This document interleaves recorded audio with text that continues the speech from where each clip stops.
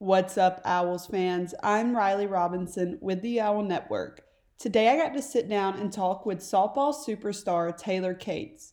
We discussed her effectiveness on the field, the start of ASUN play this past weekend, plus a little rapid fire to end it all out.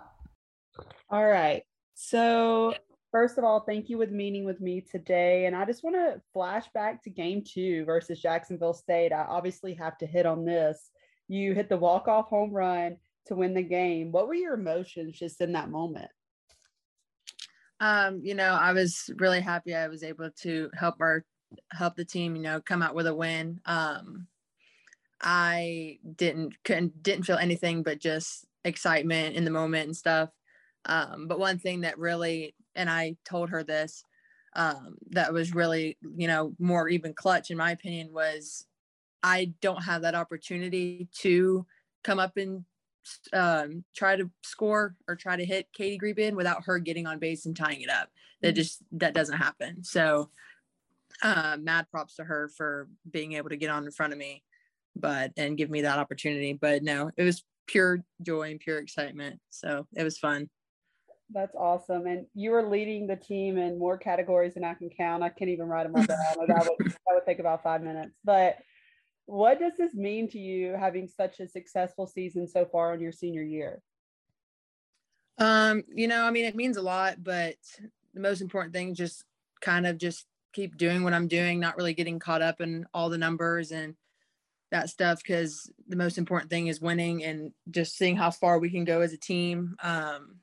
So I've just kind of just keep doing me and just helping my team out the best ways that I can. So how has this team encouraged you so far?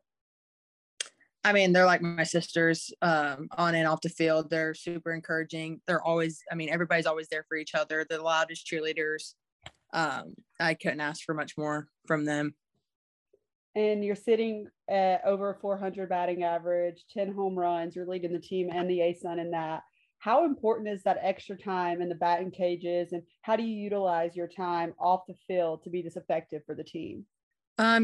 Just try to put the work in I can outside of practice time whenever I'm available. I think that's a lot of us do it. I think that's what kind of separates us from other teams sometimes, is like just putting in the extra work besides just practice.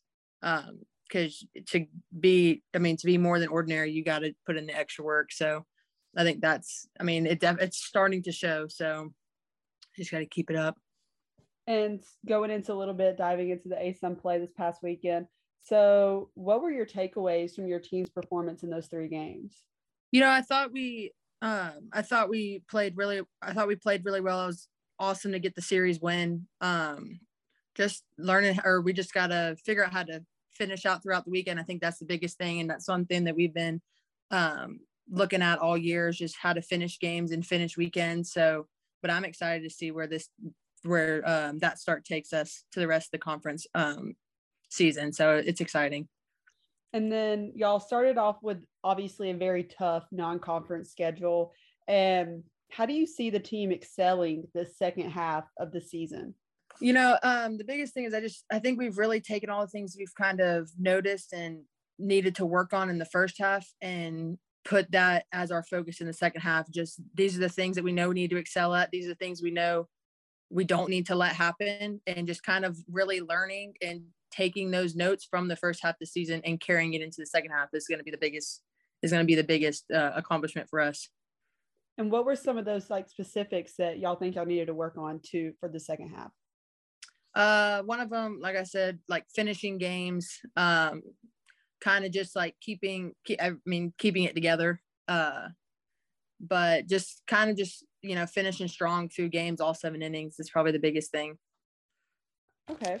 And then also too, I started this with all the athletes that I interviewed, just a little fun rapid fire, fun questions at the end. So these are going to be if you could kind of questions.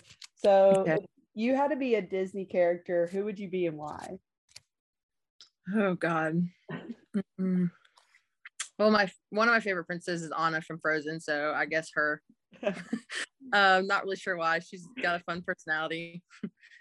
If you could have an unlimited supply of one thing, what would it be? Sour candy. Sour candy. What's your favorite? Probably either Sour Skittles or Warheads. Oh, those are solids. Um, if you could be a character in any TV show you watch, what character would you want to be? Oh gosh. Probably Meredith Grey from Grey's Anatomy. Awesome.